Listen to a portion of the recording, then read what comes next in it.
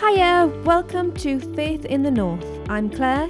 And my name's Martin. We live in the Northeast and want to wrestle with faith and life. And we wanted to share with you the chats that we have about life and faith. So this is our podcast. We hope you find it helpful. Thanks for joining us as we continue our journey. Hello and welcome to our podcast. Hello. Well, we're going to do things a little bit differently, but we're going to start with Weather Watch. It's warm, and some might say it's tropical outside. It's not tropical at all. It's very blustery, but it's relatively warm. You open the door and you think, it's warm. It's not what I expected. There you go. So we're going to reflect a little bit on doubt. Mm-hmm. Now, I think there's a couple of things that it just came up this week in conversation, and then we were reminded of a talk that you did quite a while ago on doubt. So what we thought we'd do is we'll just do this little intro. We'll listen to the talk, and then after we've listened to your talk, we'll just reflect back, because we might have changed a little bit, you might have changed your position, and then we'll go from there. So this is a talk that I did at our last church, Great Shelford Free Church, probably about a year ago now. Okay. So it's been recorded, so we're going to listen to that again. It's only about 15 minutes, and then we'll have a chat. Okay. Okay, I'm going to be reading the first reading from the Gospel of John, chapter 20. You don't have to turn there, but if you would like to turn there, do that now. John 20, 19 to 31. On the evening of the first day of the week, when the disciples were together, with the doors locked for fear of the Jewish leaders, Jesus came and stood among them and said, "Peace be with you." After he had said this, he showed them his hands and his side. The disciples were overjoyed when they saw the Lord. Again, Jesus said, "Peace be with you. As the Father has sent me, I am sending you." And with that, he breathed on them and said, "Receive the Holy Spirit. If you forgive anyone's sins, their sins are forgiven. If you do not forgive them, they are not forgiven." Now, Thomas, also known as Didymus, one of the 12, was not with the disciples when Jesus came. So the other disciples told him, "We have seen the Lord." But he said to them, "Unless I see the nail marks in his hands, and put my fingers where the nails were, and put my hand into his side, I will not believe."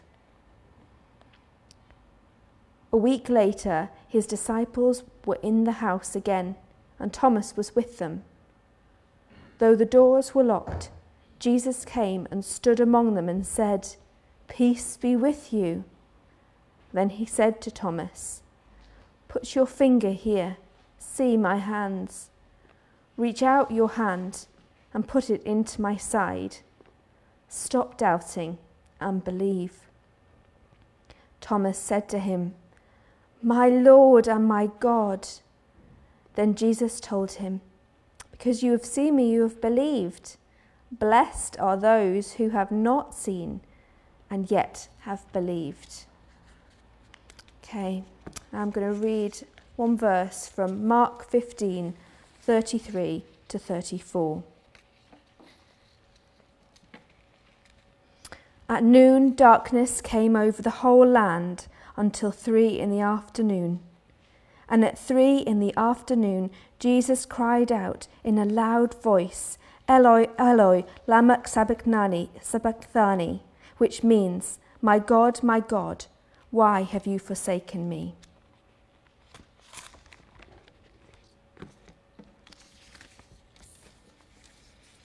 Now, at this point, I have debated saying, okay, has anybody here ever had any doubts and got you to raise your hand? But then I thought that wouldn't necessarily be the best idea, so I'm going to leave that one.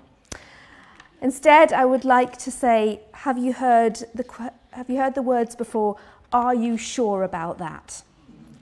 We might hear that question from our loved ones or from our computer when we're about to delete a load of files. It's the voice of healthy doubt causing us to pause, question, reevaluate. This can be really helpful and save you a lot of problems. When I was a teenager, I would come downstairs ready to go out, and my mum would say, "Are you sure about wearing that?" And doubt would set in. Similarly, I've caused my children to doubt when I say, "Are you sure you don't need a coat?" Today, we're going to be looking at doubt and what it means for us. We've heard about Thomas, who often gets called Doubting Thomas.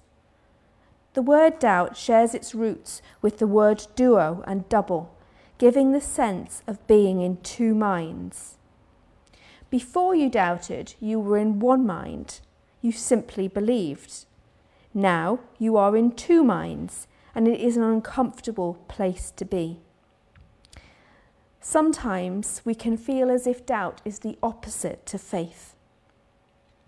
However, Richard Rohr argues that far from being opposites, doubt and faith are actually correlative terms. He says, "I worry about true believers who cannot carry any doubt or anxiety at all, as Thomas the Apostle and Teresa of Calcutta learned to do. People of great faith often suffer bouts of great doubt because they continue to grow." And Mother Teresa experienced decades of doubt throughout her life, which was revealed in letters after she died. As we read in our reading earlier, Jesus himself had a moment of doubt when he felt abandoned by God and cried out, my God, where are you? Have you abandoned me?" Rather than seeing doubt as opposing faith, another approach is to see that doubt is actually a vital part of faith. Healthy living things do not stay the same. They grow, they change, they adapt. As we go through the life of faith, God will be at work refining our beliefs. If we never doubt or question, we will never be open to the changes God wants to bless us with. Dostoevsky wrote, "I believe in Christ and confess him, not like some child. My Hosanna has passed through an enormous furnace of doubt."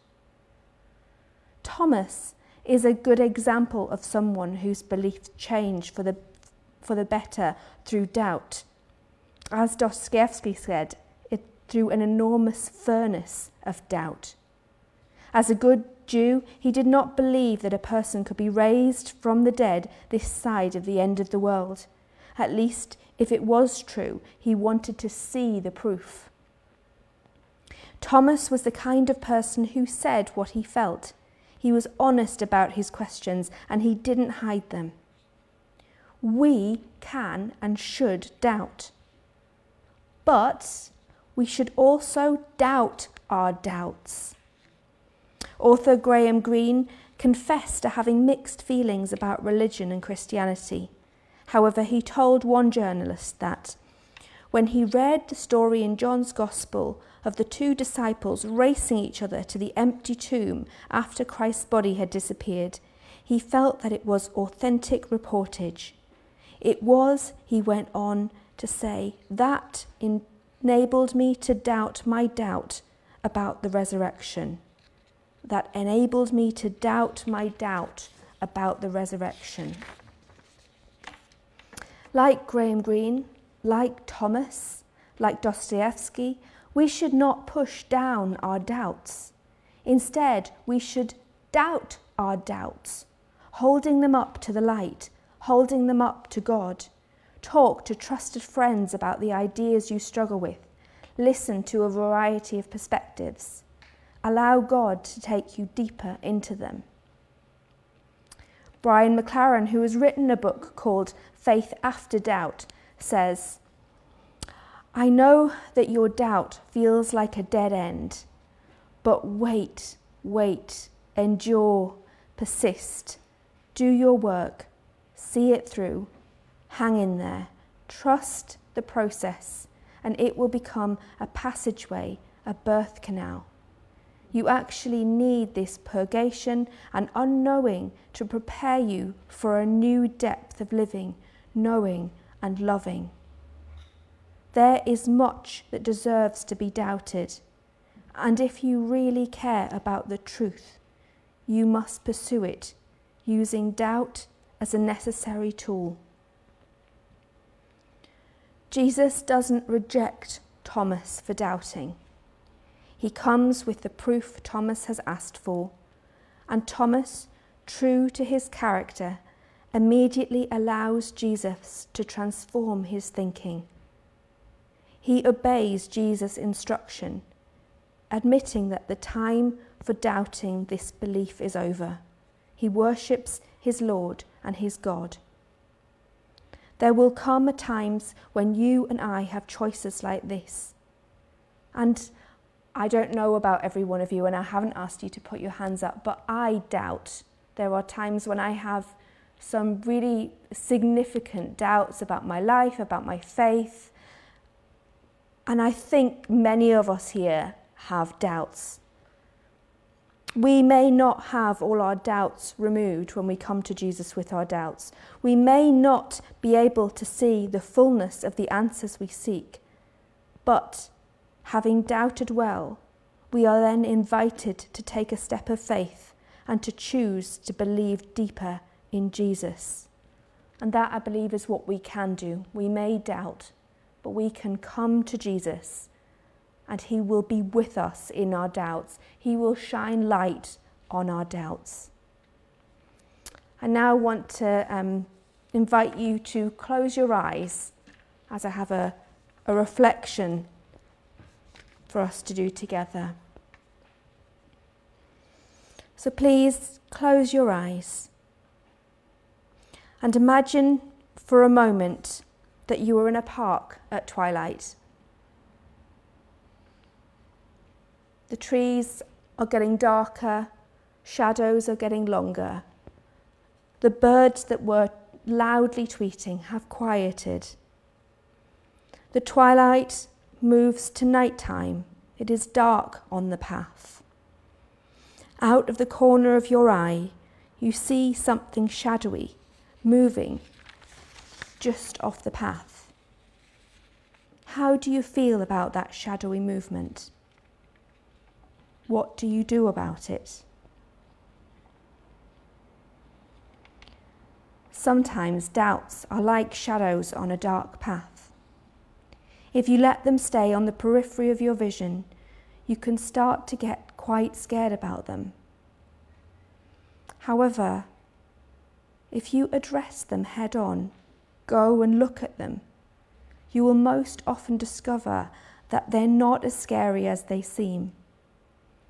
On a dark path, the shadows might just be a tree, a bush, some other harmless thing. It may even be something delightful, a tree of great beauty, a fox. When you look at your doubts directly, their power diminishes. What doubts do you have in the periphery of your vision right now? It might be to do with your faith. It might be another issue of your belief or ethics, or something to do with your family, job, or health. If you feel able to, bring one of those doubts into the light and consider it head on for a moment. Own the fact that the doubt exists. Just take a moment to pause there and consider this.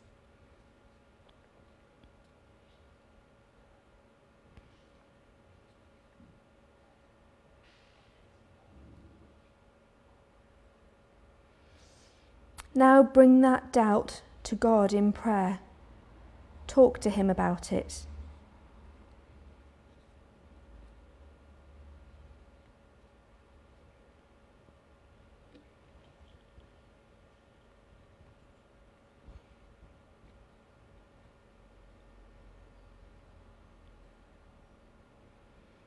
What do you feel God might be saying about that doubt? Are there things you need to do in response? Do you need to talk with a friend, read a book, go back to the Bible, continue in prayer? Are there other actions you need to take? Or Do you simply need to be aware of it, to sit with your doubt? The Bible says, cast all your anxiety on God because he cares for you. Take a moment handing over these doubts and anxieties to God. He wants to help you with those burdens, to help you work through those doubts.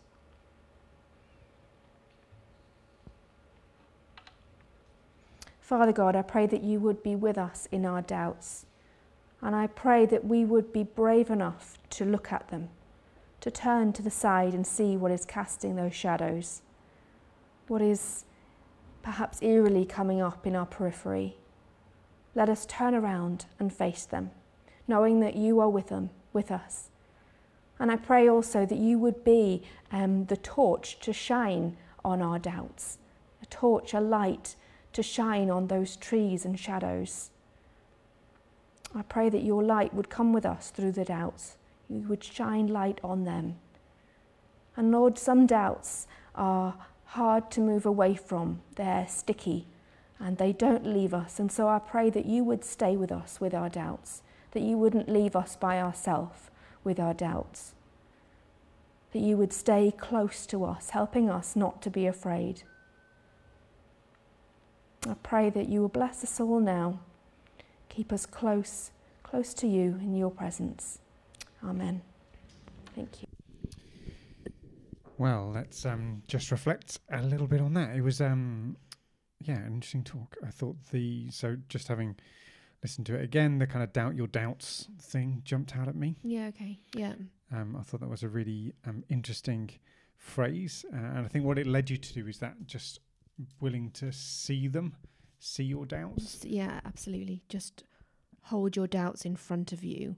There's a phrase in psychology, what resists persists. Oh, now say and more into that. What resists persists. Explain that. Persists. So the things that you resist, the thought that you resist thinking about tends to persist and keeps coming back, and you're actually much less likely to get over it because you're resisting it, you're hiding away from it. Whereas if you just turn around and face it, if you hold that thought or that issue or whatever's going on in your life that you need to deal with it, then deal with it, and you can move past it. And I think that's really true with doubt, that if you resist doubt, if you run away from doubt, your doubts will be much more frightening. And I guess this is image of kind of squashing everything down, isn't it? You kind of push your doubts down, and is that where that kind of persist come from? You kind of you're pushing it down. So I guess it's kind of a psychotherapy that pushing it into your subconscious. Yeah. Okay. Yeah. So doubt your doubts. That did sort of jump out at you. Some of the quotes and things that you reflected on. It's always good to quote. Who was it? I can't Dostoevsky. Who? Say again. Dostoevsky. Yeah, I'll say that. Obviously someone spoke. Tell me about him. So he was a Russian novelist. Okay. Sound Russian. Yes, a fantastic writer. Hard to get through. Okay. But full of gems in the process. And you had a little gem there. And so where do we come from with doubt? So there's lots of different people who approach this in different ways. I think what I kind of reflected on is those people who just won't acknowledge doubts or kind of acknowledge that it's okay to doubt. Just this. Yeah. I do meet them in the Christian world where they're just straight up, no, everything's fine. And that's really tricky when you're a person who has doubts. So I know that I went to pray with people and they couldn't understand what it meant for me to have doubts because they, in their faith, they just didn't doubt, or they didn't acknowledge that they doubted. And everything was as it was.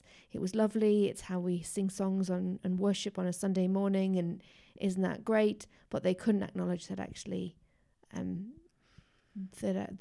they couldn't understand that I actually might be struggling in my faith, and I might be having doubts. And I think it's really valid, even just to say it out loud now, to say that it's okay as a Christian to doubt that God exists. Yeah, okay. I think, I don't know, do you remember Mike Pilloacci, Yes. Soul Survivor?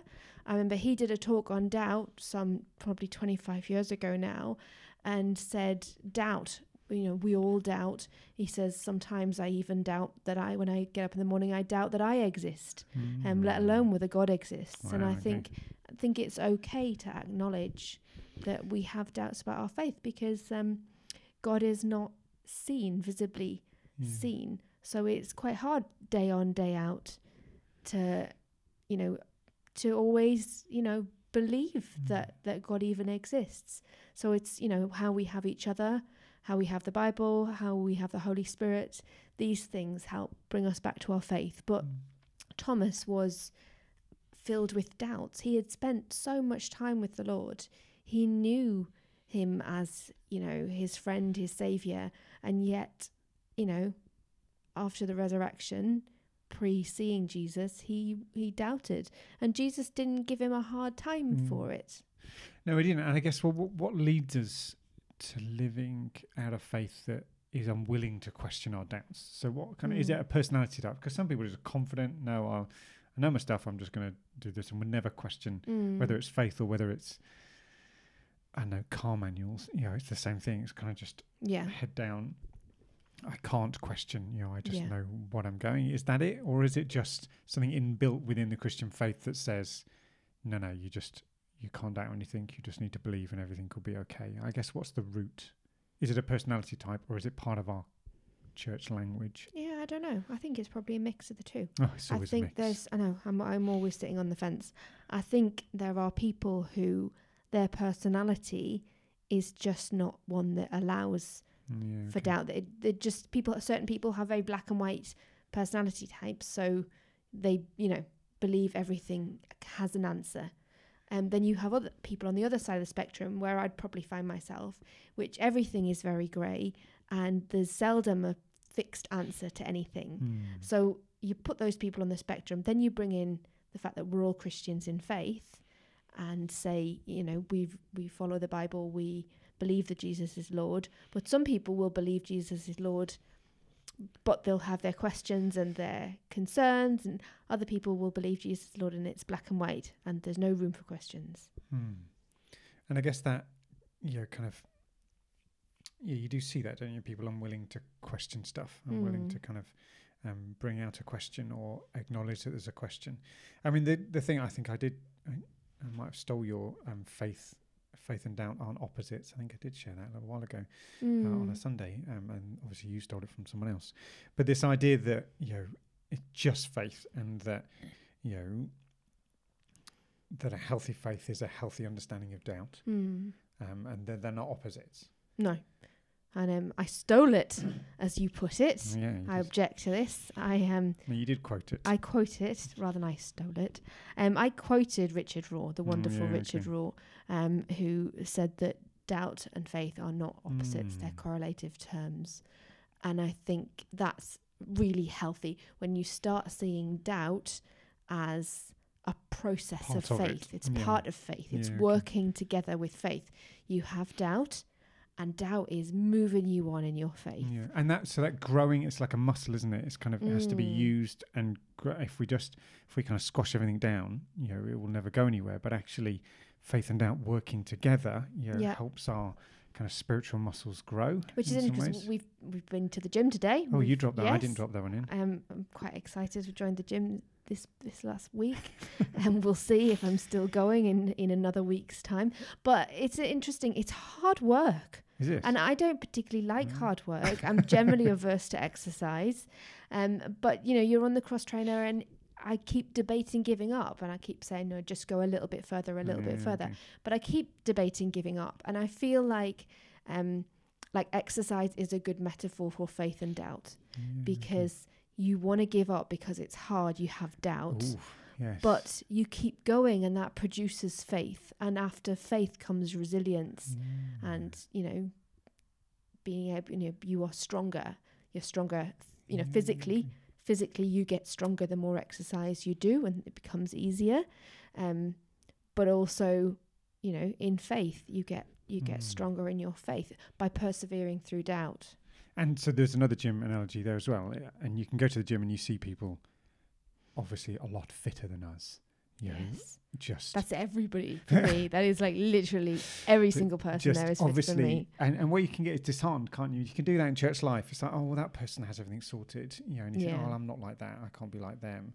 And it's the same with, you know, when I've done running and you see someone who runs past you, it's like, oh, really? You know, I kind of thought, and we get into this comparing ourselves and it's, you have to switch that off, don't you? And it's like, it's our faith journey. It's our, that we need to grow and learn through our relationship with God. And we can't compare ourselves to other people. It will destroy your faith in some ways. Yeah. I mean, comparing yourself is pretty much never a good thing. No, but we do it so much, don't we? You kind of, rather, and I think that's some of that imagery of, kind of, the great cloud of witness stuff, isn't it? Like cheering each other on, for the some race of perseverance. The same with our faith, isn't it? Let's not compare ourselves to each other. Let's be cheering each other on, and acknowledging that faith and doubt are part of that. And that the opposite of faith is this certainty, isn't it? You say, well, that's certainty. And there's some things, you see that, don't you? It's like, well, that car works in that certain way. I'm certain of it, but a walk with God is not a certain thing. It's a faith thing. It's always a faith thing. There's elements that could be provable and, that we can, wrestle with. But ultimately, it's a step of faith. It's a journey of faith. It's never not that. And that's part of it. And I guess I loved your little meditation at the end. I thought that was good. I forgot you did that. Thank you. And this kind of idea that we have, wandering, and we've got all these big nasty doubts wandering out in the twilight. Nasty absolutely. Doubts, and they're going to get me and they're going to catch me, and I won't be able to overcome them. And then people like Dawkins, you've read any Dawkins come in and he just tries to expose this kind of stuff, and it's, if we're not careful, we don't appreciate some things are just that we accept on faith, and that we have to wrestle with that faith. And they can't necessarily all be provable, and that if they were, then it wouldn't be a faith journey. Well, I'm glad that meditation was helpful. I think it was helpful at the time to people. However, I know I did it, but I'm kind of looking back and thinking, though, it's a bit difficult, because I was encouraging people that actually you might want to turn around and turn your torch on the shadow on the tree, and you'll see that it's a tree. Now, the only difficulty is with that. What if it's not? In faith, we sometimes won't see when we turn our full attention around and face things. There are times when we'll still be left with doubt. We can doubt that God exists, and we can listen to people like Richard Dawkins and Philip Pullman, or the militant atheists who so much want to discredit our faith, and those doubts seep in. What if God is just a psychological construct, etc. And that poses us with a problem, because we have to live in the tension of not having answers. Now, there's also, I think, in almost everybody's faith story, there are things that they can look back on and see, God worked there. I know God worked there. And you hang on to that. And again, we hope that the Holy Spirit is there sustaining us. But, we still, there was, I think somebody said to me once, wouldn't it be great if God just flew a plane across the sky with one of those big long banners saying, I am here. And, we don't have that. We still have to act on faith. And it is always a faith, isn't it? It's not going to sudden, the journey, our Christian journey. What am I trying to say? That kind of shining that light on you, right? It doesn't always expose, that our lights are dim. It's not that we've got the best torch in the planet. It's we shine something, but we see things so dimly. I think the phrase is we see through a glass darkly. There you go. I think we very much see through a glass darkly. And so when it comes to doubt, we need to be aware that for many, those doubts may not go away, but that doesn't mean we can't journey through faith. And actually we'll become stronger, but carrying the doubts with us. And that's that muscle thing, isn't it? That's that growing. And, if we just ignore it and we don't acknowledge it, then, we don't grow. It becomes a nasty, monstrous shadow if we don't acknowledge it. If we resist it, it persists as a nasty shadow. So we want to be shining our torch on doubts as much as possible, but just being aware that we see through a glass darkly. And it's the flip side, isn't it? You don't want to get so focused on, that your whole, all the doubts lead on everything. But it's this, as we walk in journey in faith, we are acknowledging that these doubts come along. But I suspect some people hear this and think, oh no, that's really, I don't want to question. You kind of, I can appreciate it because, if you've resisted a lot, you've squashed it all down, and someone says, no, it's okay, you can bring all these things out into the air, they'll be like, oh my goodness, it all comes tumbling out. And some people, again, personality type, might just not doubt, and that's okay. If that's you, then I'm slightly envious of you, but that's great. I'm happy for that. Yeah, it's an interesting, wasn't it? And I think that addressing, that speaking to them and acknowledging them is really important, and that's part of, like I said, a healthy journey. Well, it's been good to do something different. Yeah. And good to revisit something that you shared a year or so ago.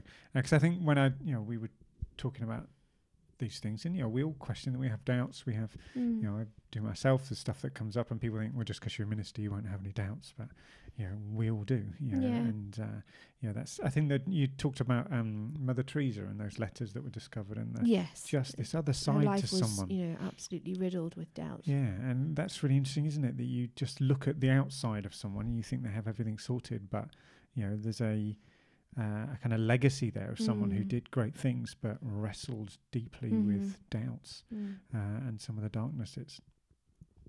Well, I think we'll draw it to a close. Thank you for allowing us to revisit your talk. Thank you for joining with us, and I'd encourage you to have a reflection and think through those doubts and question them and doubt the doubts. I thought that was a really good phrase. Doubt the doubts. God bless you. Okay, thank Take you. care. Bye-bye.